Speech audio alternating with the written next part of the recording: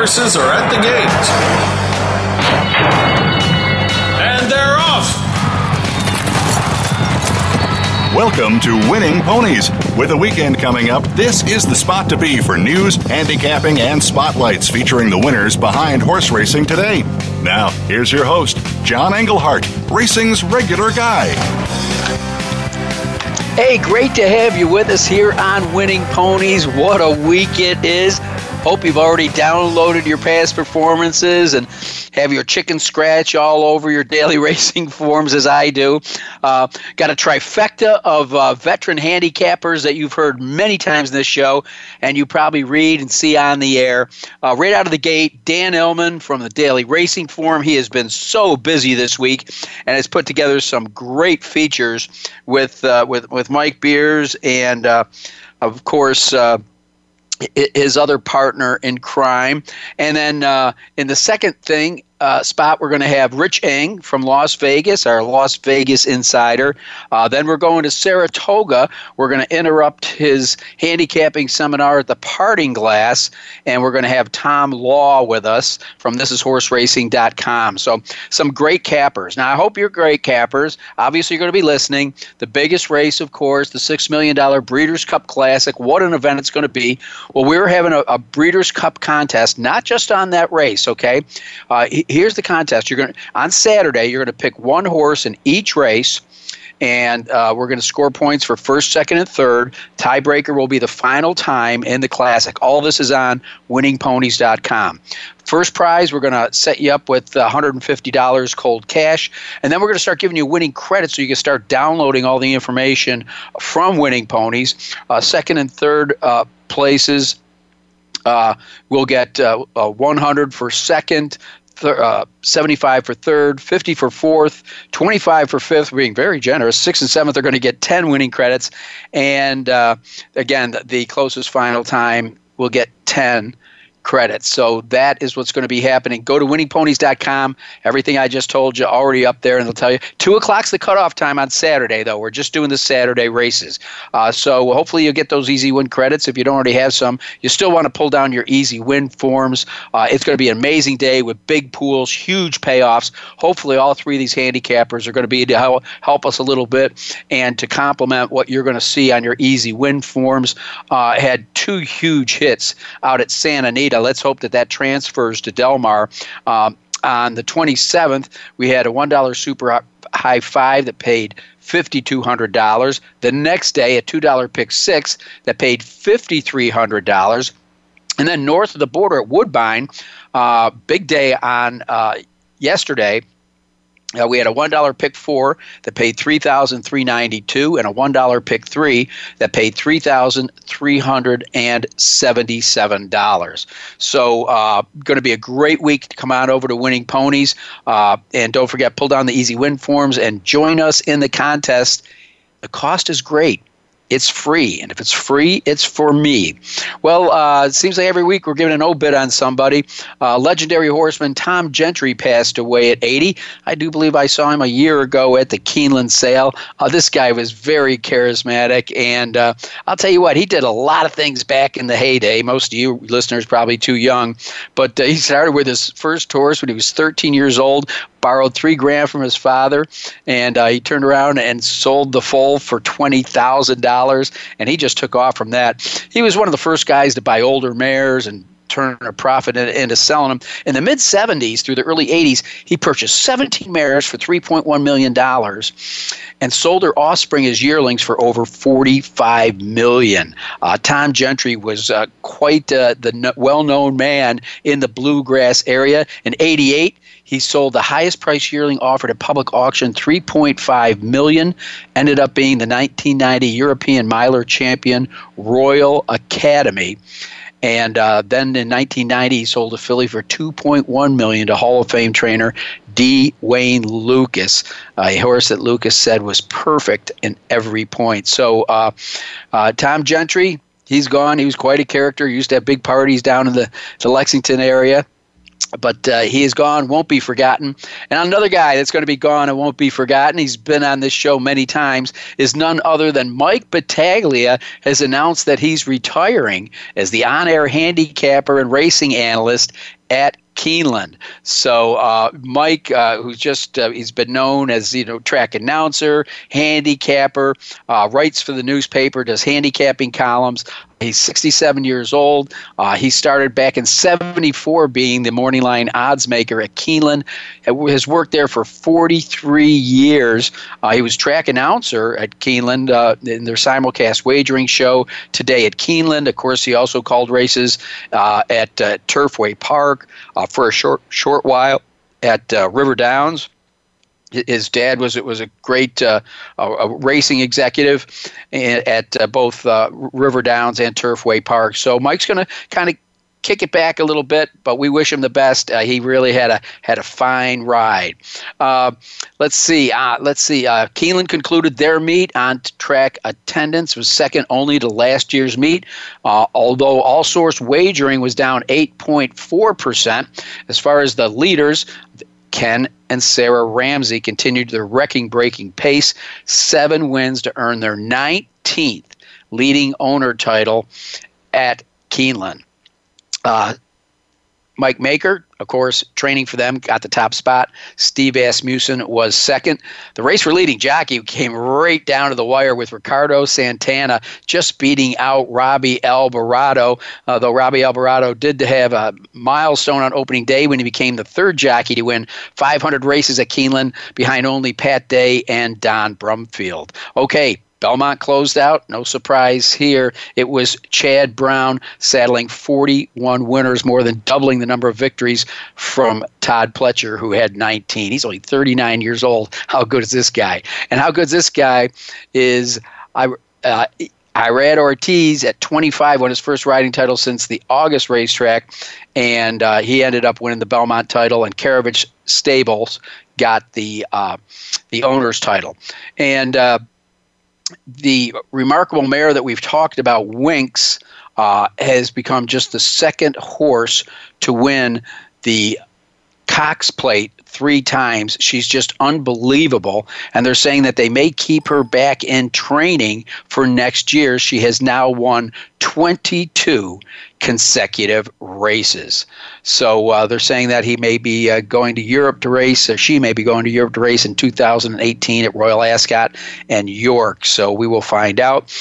Quick stud news, Cupid, who's going to close out his race career on Breeders' Cup Day, is going to be being retired to Ashford Stud with some of the heavy hitters down there. Classic Empire, as you know, was recently retired there, and American Pharoah Stan Stud. Let's take a look at some of the races we handicapped last week. Real quick, great victory here. My man, Bill Buff Bradley got the job done in the Fayette Stakes with the player at 8-1. Calvin Burrell was in the saddle, stalked the pace, and got the job done, pulled away at the 16th pole. Then at Belmont, we took a look at the Grade 3 Athenia, and the winner in here was Off Limits, who was a slight odds-on favorite, paid $390. What a ride by Joel Rosario. He was almost a little overconfident, to be honest with you. He got up by a neck over my impression. So a really exciting race right there. And so we also had another graded stakes race at Belmont Park, and that was the Bold Ruler Handicap. And the winner in there, get your sheets together, John. Tom's Ready. Remember him? That's right. He danced at a lot of big dances, including the Kentucky Derby. Sad to say, competed against Gunrunner too many times, was second to him in the Louisiana Derby back in 2016, but he takes home the Bold Ruler Handicap at Belmont Park. And I hope you had a chance to watch the 2-year-old shine down at Churchill Downs. The Spendthrift Juvenile Stallion Stakes, well, B. Wayne Hughes, all he had to do was hand the trophy to himself. It was Spendthrift Farms Fight On, even though they had to buy the horse for $340,000. Of course, this race, all 4 stallions that stand at Spendthrift Farm. And this one is a son of Into Mischief, and he got the job done. Fight On taking that 2-year-old race, stars tomorrow. Then in the Rags to Riches, it was a Monami Girl, wire to wire at 4-2. She is a daughter of Tapazar. Florence Giroux was in the saddle. And then the Spendthrift Juvenile Filly went to a daughter of their top sire, Malibu Moon, Sultry. Went from 7th to 1st, won by 1 1/4 lengths with Corey Lannery in the saddle. All right, that's last week. We're getting ready. Get tied on. It's Breeders' Cup time, and we're bringing in the main man from DRF. He pilots DRF Live, Dan Illman. I'm John Englehart. You're listening to Winning Ponies.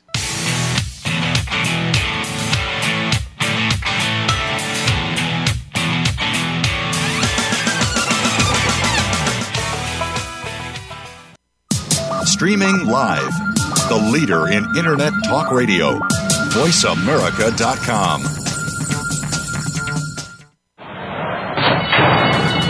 And they're off. What? Can't make it to the track? You can still get all the action with WinningPonies.com, the home of the easy win form, the most accurate predictions on thoroughbreds, quarters, and Arabian horses at most American and Canadian tracks. Whether it be the Triple Crown, Breeders' Cup, Travers, Haskell, or your daily races, don't worry, let WinningPonies.com make some money for you. If you think you've seen online TV before, let us surprise you. VoiceAmerica.tv is online now. The leader in live Internet talk radio has done it again. Multiple channels, a state-of-the-art viewing experience, live and on-demand programs streaming 24 hours a day. It's exactly what you want, when you want it. VoiceAmerica.tv. From health and wellness to business, sports, and everything in between. Discover our new world. Visit VoiceAmerica.tv now and experience the future of online television. VoiceAmerica.tv. Stimulating talk. It gets those synapses in the brain firing really fast. All the time. The #1 Internet talk station where your opinion counts. VoiceAmerica.com.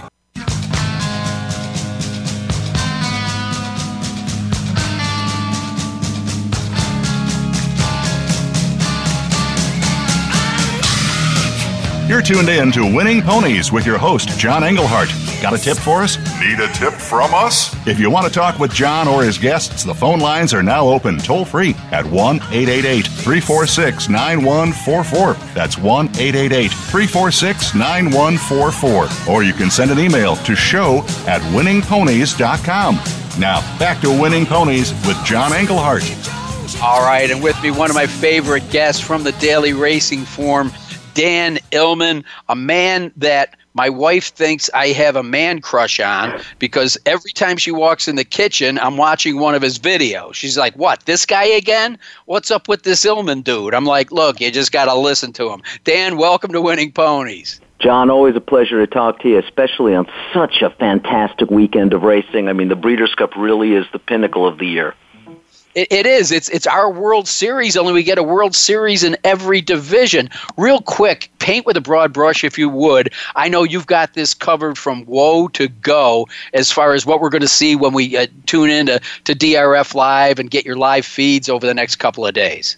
We've got all the big guns out with our video production on DRF TV. That's video.drf.com or the Daily Racing Form YouTube channel. We've got our two major programs out of the gate out there where Mike Beer, Matt Bernier, and I, we pretty much break down every single Breeders' Cup race. We got video replays, formulator facts, time form U.S. pace projectors, etc. Daily Racing Form national handicapper Mike Watchmaker on site at Del Mar with his analysis as well. Mike Welsh, of course, gives his Clocker Report videos, just invaluable information with the horses preparing for the Breeders' Cup and how they're training coming into the race. Marcus Hirsch and Steve Anderson talk about the European invaders. We've got Nicole Russo talking about pedigree in regards of the 2-year-olds. Our DRF Players podcast crew, Peter Thomas Fornatel and Jonathan Kinchin, they've got their opinions in various pick 4 and betting strategies. So we're pretty much locked and loaded and ready to go already. All of our video content up, video.drf.com, Daily Racing Form YouTube channel. You're going to collapse on Sunday. Well, that's great. I really have been enjoying your previews. So I have the inside information on your picks. I hope some of our listeners do. If not, when this show's over, they can go right over there and pull down your past shows. But before I told you I'm going to pick on you for the 2-year-old races because you do Spa Babies with Nicole, so you know more about these horses than most of us. But quick, I've got to ask each one of our handicappers, the Breeders' Cup Classic, what a race it's going to be. And there's legitimate angles in here. You know, there's not just one standout. Obviously, everybody thought earlier in the season it would be Arrogate. Now the spotlight has seemed to shift towards Gunrunner. But, man, we cannot throw out West Coast or Collected. You can't throw those horses out because they're coming into the race in peak form for a master trainer in Bob Baffert. The 2 big names are superstars. They deserve to be the favorite, but it's kind of interesting that they both have major questions lurking over their heads coming into this race. Is this the same Arrogate that we saw with that brilliant 4-race run?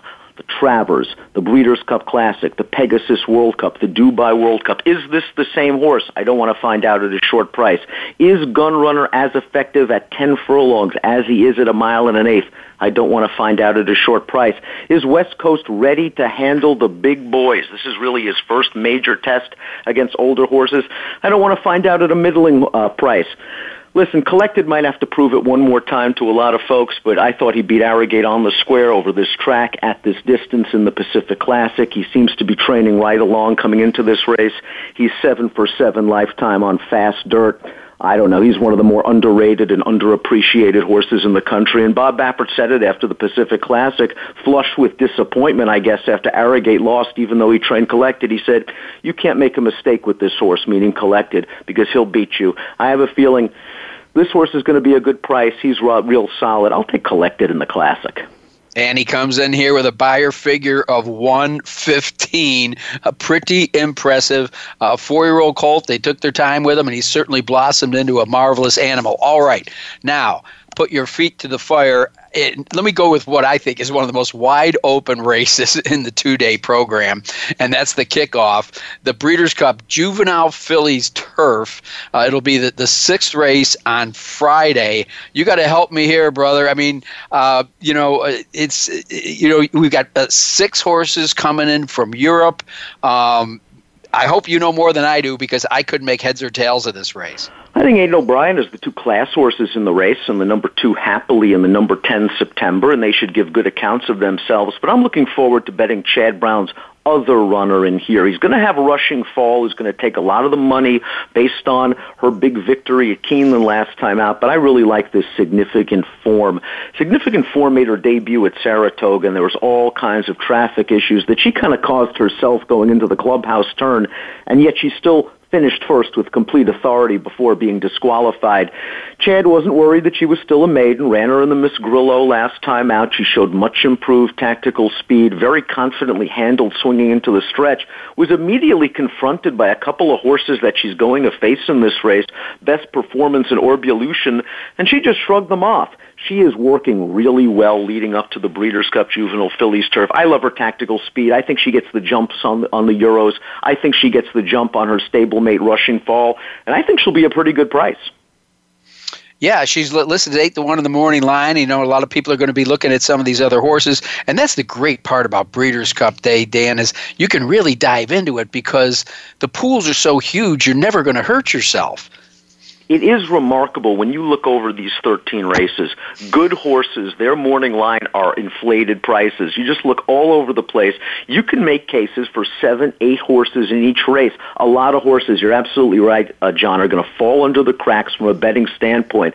I mean, these are just such juicy races to get involved in, not only from a multi-race wager where you can really, create a windfall for yourself, but even logical horses, favorites, for example, like the Lady Eli's of the world, they may go off 3-1, 7-2, or on a normal Saturday afternoon, they'd be 7-5. All right, we're talking with Dan Illman from the Daily Racing Forum, one of my favorite guests, and another race, 1 mile on the turf, juvenile fillies. This time we've got 7 European horses coming here. There's a American-based long shot that I like just because he's kind of a horse for a course if he could throw out his last race, and I'll tell you who that is later. But right now I want to weigh in on Dan Illman's opinion in this race because it's another wide open affair. I think the favorite might be 9-2. I probably could make a case for 9 of them in this race. I'm intrigued by one of the European horses that I think is going to be a big price. He's not a powerful opinion, but I'm going to fool around a little bit with Beckford. A lot of folks might not know his trainer, but his trainer excels over the jumps in Europe. I believe he won the Grand National. He's actually shipped horses to North America and has won some prestigious jump races here. Beckford was very well regarded in his last few races. I believe he's actually been the beaten favorite in his last 3.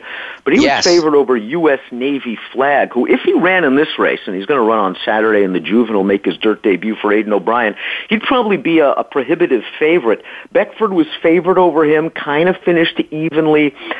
I like the way this horse moves. I just have a feeling he's going to run well over the turns at Del Mar. I think the mile is within his scope, although he has a bit of a sprinter's pedigree. I'd fool around a little bit with Beckford. I think he's going to be a good price. But this is a race, again, where you want to spread all over. Yeah, absolutely. I was up there. I looked at, I believe it was Saturday's pick 4 wager from Mike Watchmaker. And my God, he had some races where he was going 6 horses deep. And quite frankly, if you don't have a whole lot of buddies to go in on some of these exotic bets, you're a rich man because you've really got to go deep. All right, let's jump over the 4th race. On Saturday, it is the juvenile fillies. I would have to say that the spotlight shines on Moonshine Memories, but that's not to say there couldn't be another upstart filly in here. I'm not sure how Heavenly Love is going to handle the ship westward, but without a doubt, horse for course, and already a winner at the distance, 1-for-1. Moonshine Memories, I think, has got to be the horse you key on top, at least in your tries. I agree. I think she's rightly the horse to beat. She is not a superstar. She is not brilliant or dazzling like a Songbird or Beholder. She just goes out there and runs a solid professional race each and every time, as she did last time out when she passed the 2-turn test in the Chandelier Stakes. And she's a filly with good tactical speed. She's been handled very aggressively by Simon Callahan, and I like that he's gotten some racing into her. A lot of these trainers nowadays, they love to give time between races. This filly just... It seems like she's kicking the stall door down every 2 weeks and she wants to run. She's way the horse to beat. She's probably the most likely winner on paper. Separation of Powers is a terrible post position for Chad Brown, but she's the deserving second choice. There was a lot of buzz surrounding this filly before she made her debut at Saratoga, and she was tremendous sprinting first time out. I'm going to throw out her second start in the Spinaway, where she was just involved in a torrid speed duel with Todd Pletcher's Pure Silver. She won the duel, she lost the war, and last time out in the Frisette, she showed a new dimension rating from off the pace and finishing. She's yet to go 2 turns. It's a tough post position, but she's a horse I could fool around with. I prefer Moonshine Memories of the 2 big names in there. I think Piedi Bianchi is sort of a horse you might want to fool around with underneath in exotics, because this pace could be fast, and she reminds me a little bit of Doug O'Neill's Landover Sea, who chased Songbird in vain time after time, just sort of a late runner that picks up the piece. I think she's okay, Piedi Bianchi. Maybe you can sneak her in underneath. Okay. Again, we're talking with Dan Illman from the Daily Racing Forum, the businessman and racing business this week, as far as I'm concerned. Just as perhaps the Moonshine Memories goes to the top on Saturday with the fillies. Let's have to admit that Bolt D'Oro has the target on his back in the Breeders' Cup Juvenile. He is going to be very tough to beat. Andy Beyer, in one of the webinars we have on our Daily Racing Form YouTube channel, he was on with Naira's Andy Serling to talk with us, give their opinions on the Breeders' Cup races. He said he could have made Bolt D'Oro's Beyer speed figure for his front-runner victory a 1:13 based on the raw time, and he was incredulous. He just didn't feel it was possible that Bolt D'Oro was a 1:13. It would have made him one of the fastest 2-year-olds in the last 25 years. He gave him a 100 Beyer speed figure, sort of an estimate, and that's still good enough to beat this field. He just looks light years better than the rest of these horses. If you think he'll get beat, Chad Brown, Good Magic, I think is a horse with a lot of upside potential. This is a $1 million yearling, a son of Curlin. Really improved second time out as a maiden. Chad showed a lot of confidence in this horse as a maiden, running him in the Champagne in start number 2. He was up close to a solid pace. He fought all the way down to the wire. I really like the extra distance. I like the 2 turns for this horse. Good Magic might be the one to kind of hurt Bolt D'Oro if Bolt D'Oro stubs his toe, but I got to pick the favorite in here. I hate to chalk out. I do want to mention a horse, though, that I want to keep an eye on down the road, John, and that's Solomini. I wonder if this is a little bit too soon for Bob Baffert, but I have a feeling this horse will run okay on Saturday, and then we may hear from him in some of the major Derby prep races in the spring. Yeah, I mean, Curlin is really developed into one of the most preeminent sires here in North America. They're going to be flocking to him, and already he's proven himself on track, and he is the sire of Solomini.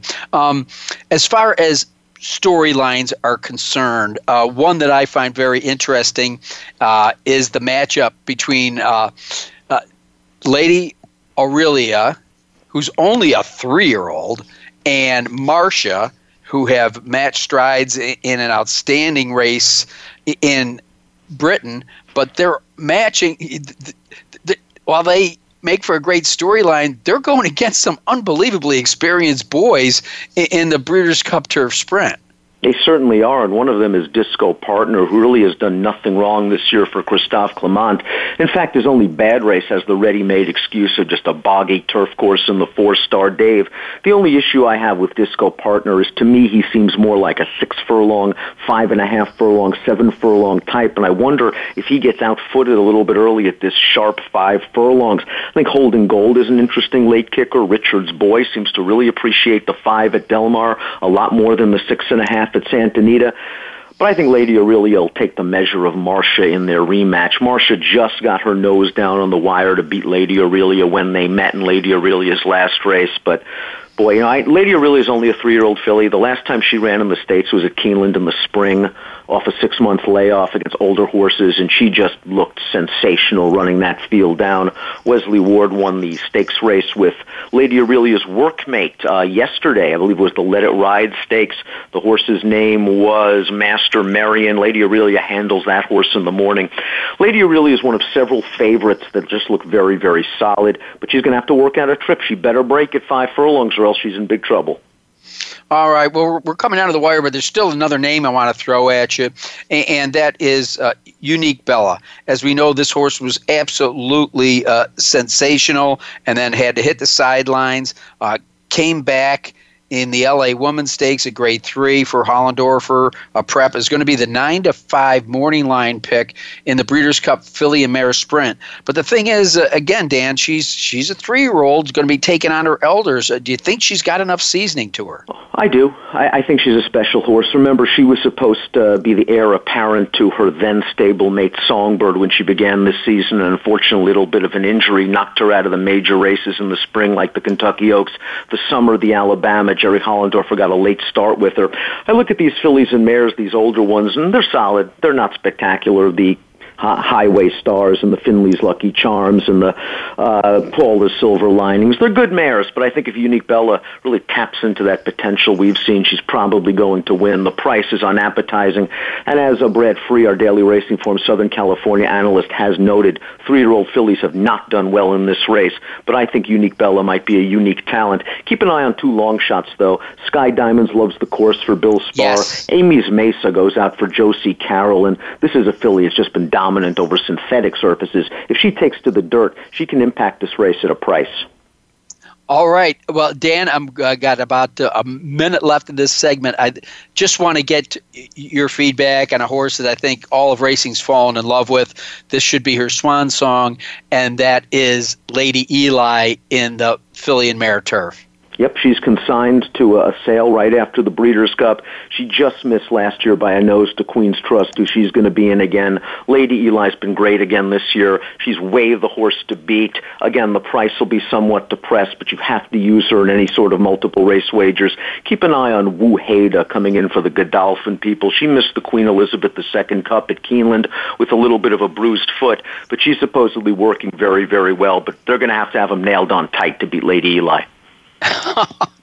Man, let me tell you, you are not like me, because I never did as much homework as you have when I was in school that you've done for the Breeders' Cup, Dan Ellman. And I want to thank you for all your insights. I want to thank you for being for us. And I want to tell all of our listeners, if they want to stay on top of the next couple of days, they need to go to DRF Live, tune into you, watch what you're doing tomorrow, and then go back and listen to the other guests you've had on. The insight that you guys bring to the game is just absolutely fantastic. Thanks, John. It's always a pleasure talking to you. Best of luck to everybody in the Breeders' Cup. We're going to need it. All right, that was Dan Ellman from the Daily Racing Form. Now we're going to roll the dice and go out to Las Vegas with my friend Rich Ing. You're listening to Winning Ponies.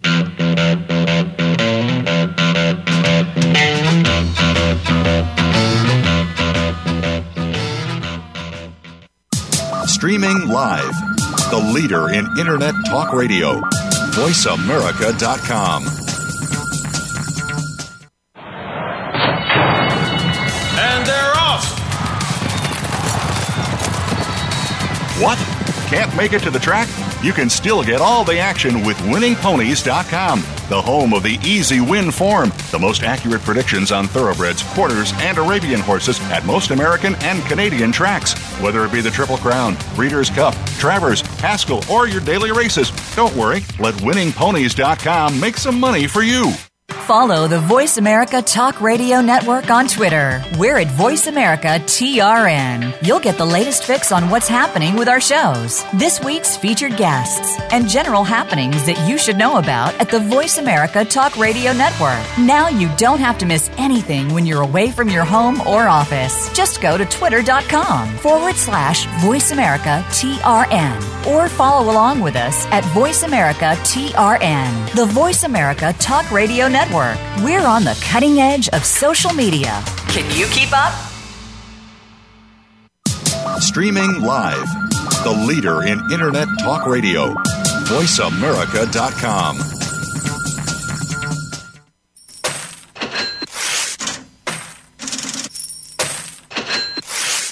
You're tuned in to Winning Ponies with your host, John Englehart. Got a tip for us? Need a tip from us? If you want to talk with John or his guests, the phone lines are now open toll-free at 1-888-346-9144. That's 1-888-346-9144. Or you can send an email to show@winningponies.com. Now, back to Winning Ponies with John Englehart. All right, and with me, a longtime friend, an accomplished writer and handicapper. He's out in Vegas. I'm not going to go over his resume because I want to get to his picks. Rich Ing, how you doing, my friend? Hey, very good, John. And I tell you what, we have got so many people coming into town from all over the country to, bet and participate in the Breeders' Cup here. So as we like to say for major events, we're the second best place to be if you can't be at the Super Bowl or the World Series or the Breeders' Cup. Just come out to Vegas. We know how to throw a party. Absolutely. Well, you and I go back quite a ways, and real quick, I'll just say, Friday and Saturday is not going to be like the old days at Turfway River, where when Pete Rose made a $500 bet, the horse went to 1-2. You're going to be able to make a big bet on any of these races, and you won't touch the pool. That is true, and plus we have a wager called the Twin Quinella out here, which is a book bet, but there's a $10,000 pot on Friday and a $20,000 pot on Saturday, and it's simple, John, as picking 2 Quinellas in the designated races, and I know you've done that more than a few times in your life, so that's a nice carrot out there for here. It is. The word Quinella is almost antique now, since the advent of the exacta. Well, Rich, listen, let's jump in. Well, let's start. All my handicappers we're having on tonight, I want to start, and we don't need to go too long on it, but we all have done our homework on the Classic. Who are you coming up with? We know who the stars are, Arrogate and Gunrunner. We think the 2 upstarts are probably Collective and West Coast. Yeah. What's your read on it? Well, my read on it is that, the 2 logical horses that are going to get bet way down is the 1 Arrogate and the 5 Gunrunner. I mean, they ran a tremendous race against each other in the Dubai World Cup, but Arrogate, his troubles at Del Mar have been well documented. He's been beaten the last 2 times that he's run at Del Mar, and since the Pacific Classic, Bob Baffert has trained him up to this race. Gunrunner, everything I have read, has been training spectacularly at Santa Anita. But I tell you what, Baffert's got 4 horses in the race, John, and we have a saying out here about Baffert is when he's got multiple entries, you always have to be afraid of the other Baffert. And with that being the case, if Arrogate is the main horse, then you've got 3 other Bafferts in the race. And here's something I'll forward you.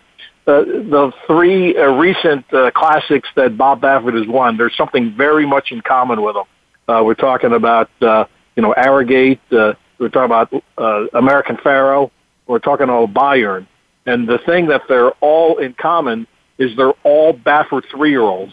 And they all showed speed, and they all went basically wire to wire. Well, there's a horse who actually, in my mind, fits that trend, that capability, and that is West Coast, the number 8 horse. I mean, this is what I consider one of Bob Baffert's best training jobs, and he's had about 1,000 great training jobs, John, over his career. But I love this horse in the spring because Baffert has been talking this horse up. But to show his horsemanship, he didn't rush him into the Kentucky Derby. He ran him into Lexington and at Keeneland instead. He didn't outrun him in the Belmont Stakes. He put him in the undercard in the Easy Goer. In other words, he didn't throw him into the deep end of the pool until he thought the horse was ready. And the horse was ready at Saratoga and the Travers. He just obliterated all the top 3-year-olds in the division. Then he had literally a dance in winning the Pennsylvania Derby. I think West Coast is an extremely dangerous horse, and he's my pick to win the Classic. Yes, 3 times Baffert has won the Classic off that angle. All right, Rich, I know you're a guy that likes to shoot for prices. Again, this will be a Friday race I'm going to hit you up on, and that is the Breeders' Cup Juvenile Turf, which I asked Dan about, which I consider one of the toughest races of the day. Oh, there's no question that the turf races are going to be wide open affairs. And, we come into the same question for, 25 years, John, about the European contingent that comes in. There's a tendency to kind of overhype them, and the Euros, for their own part, pretty much talk up a good game, too, about the horses they send over. But, if I was going to look for a trend or an angle as far as what's happened over the history of the Breeders' Cup, I think the European horses tend to do better when the Breeders' Cup has been at a place like a Belmont Park or Churchill Downs or Keeneland. Back east at this time of year, there's a little more cut in the ground. The ground is a little softer. But in Southern California, and also this happened when Gulfstream used to host the Breeders' Cup, you get that firm grass and you get that warm temperature, and a lot of the European horses are pretty much growing like their winter coats and stuff like that. So I think they're at a disadvantage when they go to Southern California and when they go to Florida. So in my humble opinion, I'm going to respect them, but I'm going to try to beat them. And as far as the Breeders' Cup Juvenile Turf, I think the Euros are going to get really overbet. So let me shop for a price. I'm going to go for the number 8 horse, Voting Control. Chad Brown, a trainer that we all know because he's just been tearing them up the last few years, Bobby Frankel's disciple. And this horse had a tough trip in the Pilgrim last time out. just got beat a half a length. But, this is a kitten's joy, and, this is a horse I think that's going to love when the grass races get longer and longer. Javier Castellano, 8-1 in the morning line. That's the kind of thing I'm looking for. So let's see if we can upset the Europeans in the juvenile turf. I'm going to try the number 8, Voting Control, as my top pick.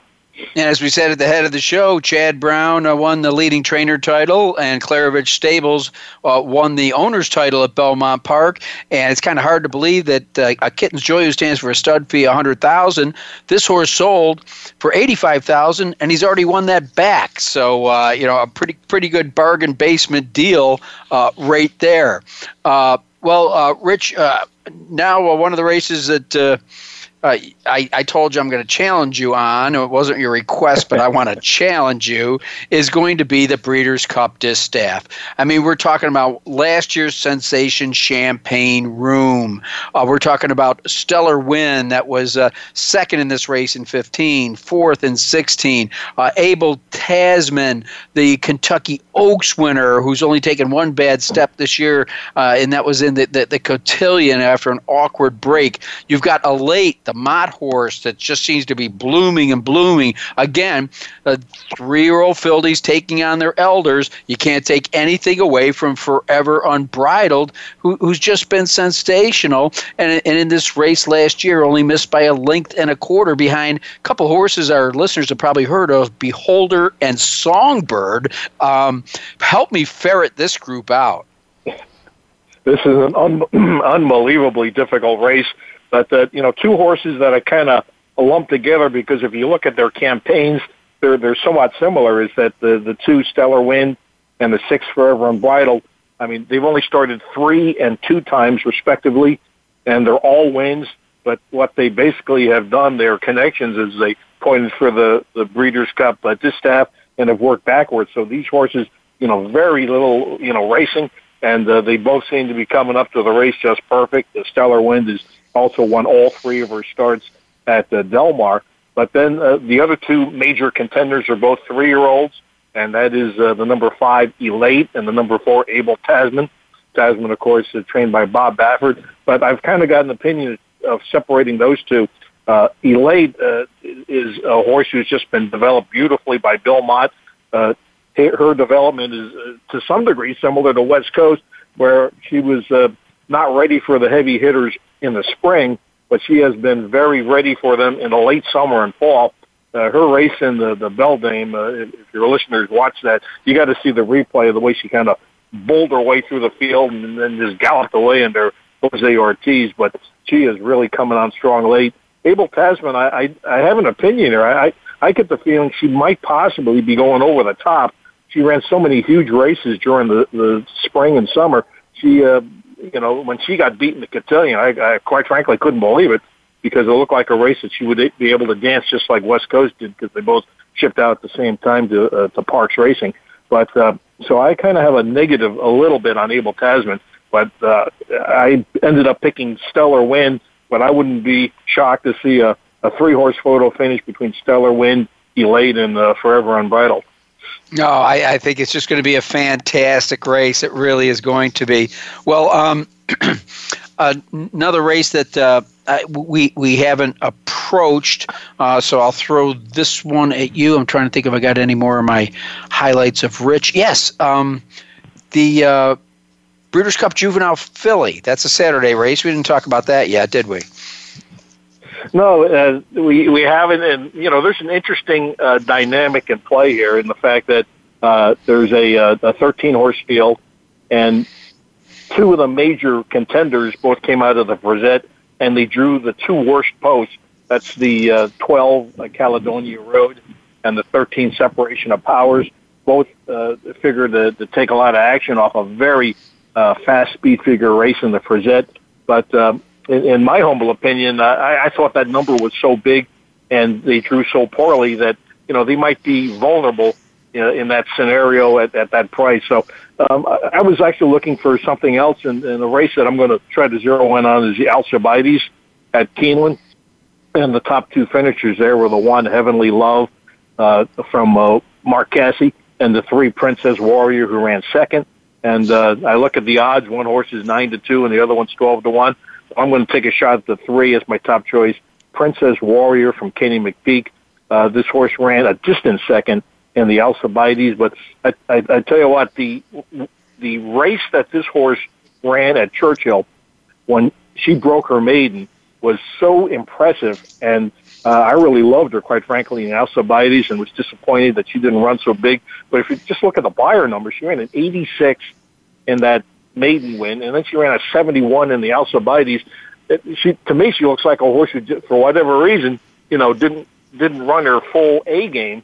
And if I really think that if she bounces back, John, and runs her A game on Saturday, I think she has a tremendous chance to upset at a square price. So she's going to be my top pick at 12-1, the 3 Princess Warrior for Kenny McPeak with jockey Brian Hernandez up. Well, I love both of those guys, and I would like to see nothing but them in the winner's circle. They're local boys make good. Not that Brian was local; he's a Louisiana guy, but he's in the Central Kentucky area now, and his wife was a prior Gallop girl at River Downs, and Kenny McPeak won his first race at River Downs. So I always kind of root for the locals. Well, Rich, if I could stretch you out a little bit, I'm trying to look at a race that I haven't covered at all, and I'm probably just throwing at you kind of crazy. And so if you could go to the 8th race on Saturday, the Breeders' Cup Sprint, 6 furlongs, obviously. We've got DeFrong that won this race, but he's kind of a head-scratcher because something happened after that race.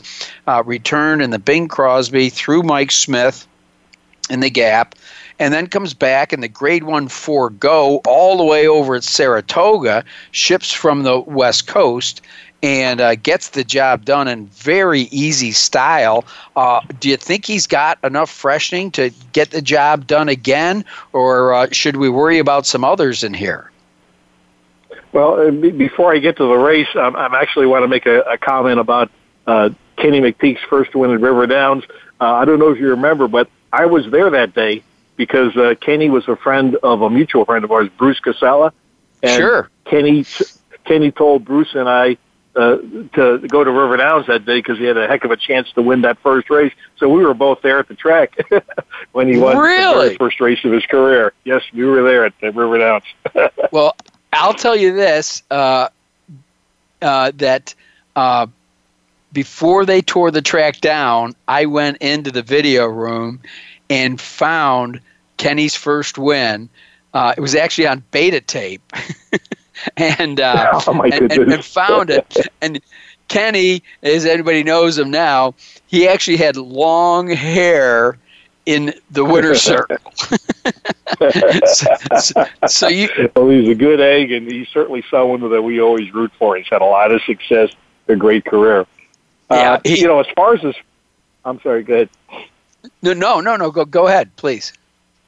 Oh, I was just going to move on to the sprint, but Kenny McPeak is somebody. One of these days, he's going to win a Kentucky Derby, and that would be something that would be just so satisfying for his career and for those of us that are his friends. That's for sure.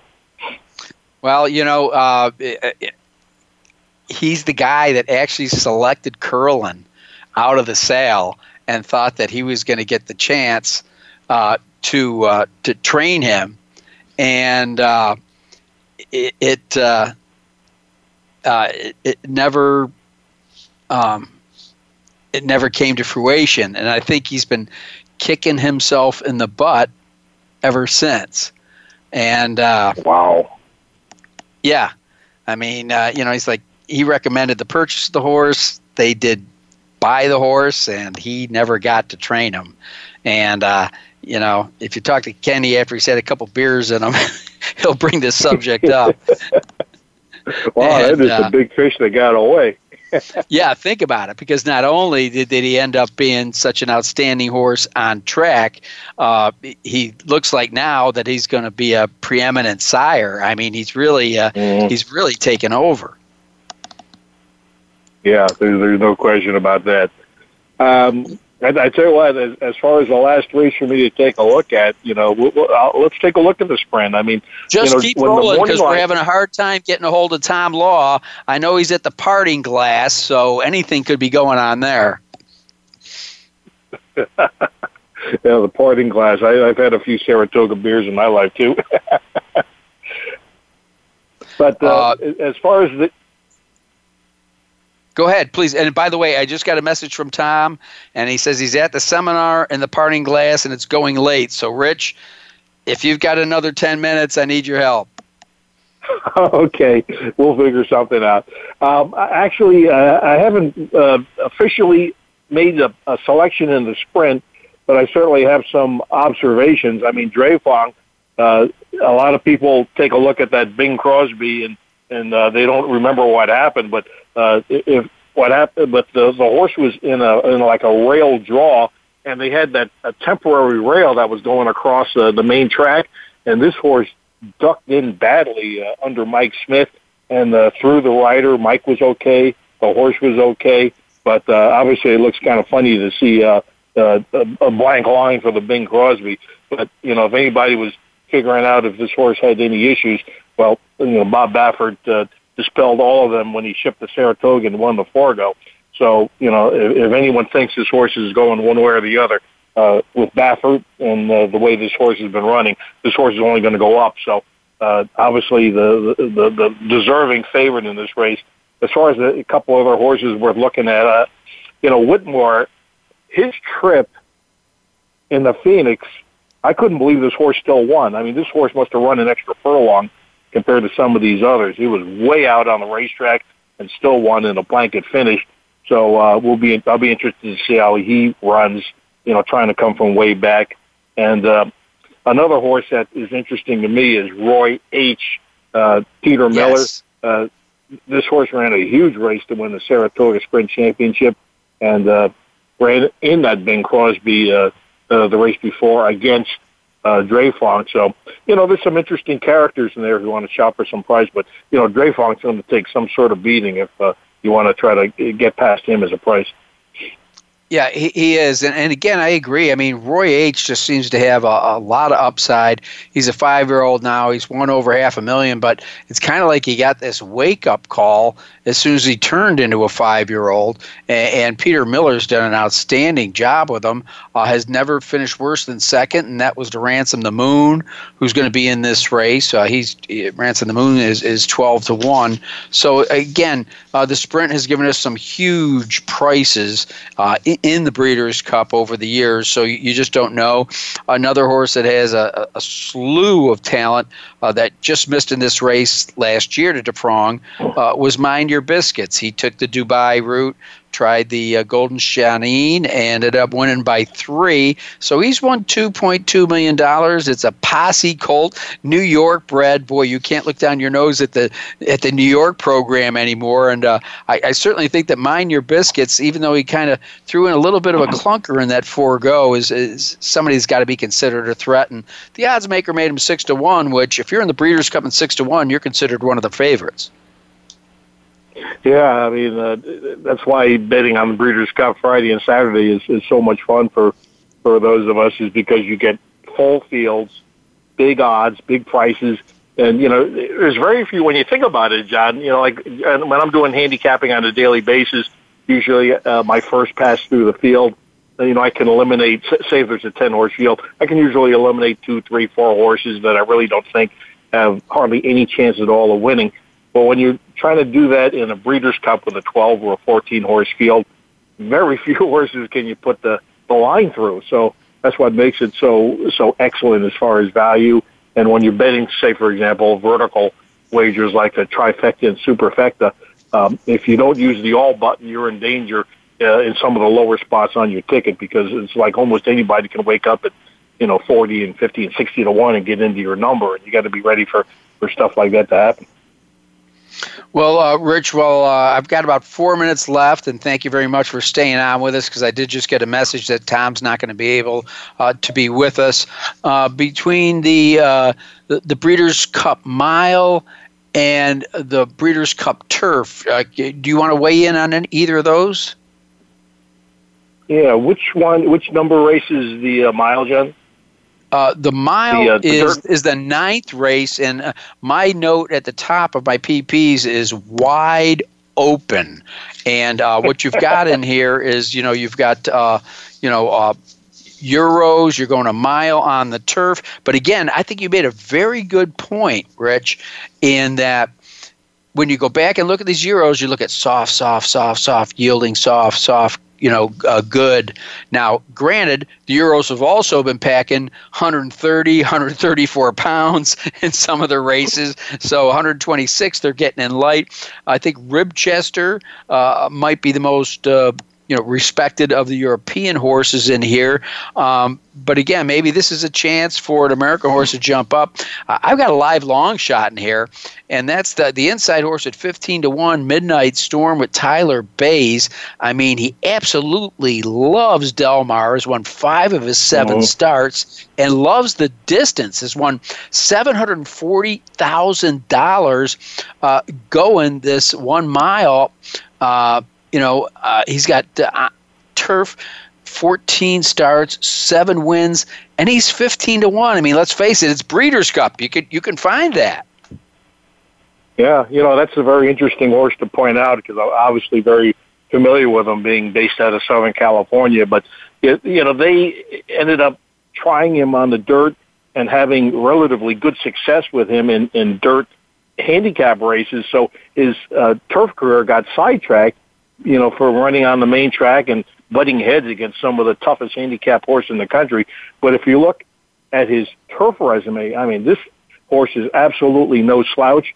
And in fact, if you take a look at the November 2016, he ran in the Breeders' Cup Mile at Santa Anita, and he was right there at the wire. He only got beat a couple of lengths and lost to a horse called Tourist for trainer Bill Mott.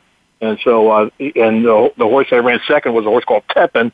So he ran against an unbelievable. He ran against an unbelievable field last year. So I think you may be onto something as a horse who could slip under the radar. A horse like Midnight Storm, back on a surface that he really loves, at a track that he really loves. Well, I get accused of being a chalkmeister all the time, but this is my one of my better long shots of the day is Midnight Storm in the Breeders' Cup Mile, and obviously there's great talent in there, particularly about half the field are European horses. But again, you made the case. It's a different kind of footing on the West Coast. And Rich, I'm not a meteorologist, but I'm guessing the weather's supposed to be good, and we wouldn't expect a soft course, would we? No, I would expect the ground to be pretty firm at Del Mar the next couple of days. And another thing too is just the dimensions of the oval. It's a lot tighter than European horses are used to. Some of the courses in Europe are pretty, free flowing and these wide sweeping turns. Well, you're not going to get that at Del Mar. It's going to be tight turns, and that's also what creates a problem with some of the jockeys. Not that they're not all world class jockeys, but still. You're going to get some constricted, tight areas, tight quarters, trying to move on the turn and things like that. So it kind of makes trouble trips for some of these kids out there who maybe aren't as adept with the American racing as some of the fellows. So interesting to watch is to see what trips these European jockeys are able to get against the American jockeys. Well, Rich, I look down in the sand. The both of us were walking along. I only see one set of footprints. You've been carrying me along. I thank you very much. My producer's telling me I got to close out the show. Have a great Breeders' Cup, and thanks for being with us on Winning Ponies. Don't forget, we've got a free Winning Ponies contest. Go to winningponies.com. It's free. We got cash awards. We've got winning credits, and I want to tell you to share the show with your friends on podcast because we had some great insights from Dan Illman and Rich Eng. Thank you for listening. I'm John Englehart. Remember, have a great Breeders' Cup weekend.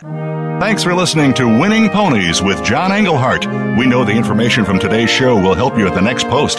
Keep listening for more next Thursday at 8 p.m. Eastern Time, 5 p.m. Pacific on the Voice America Sports Network.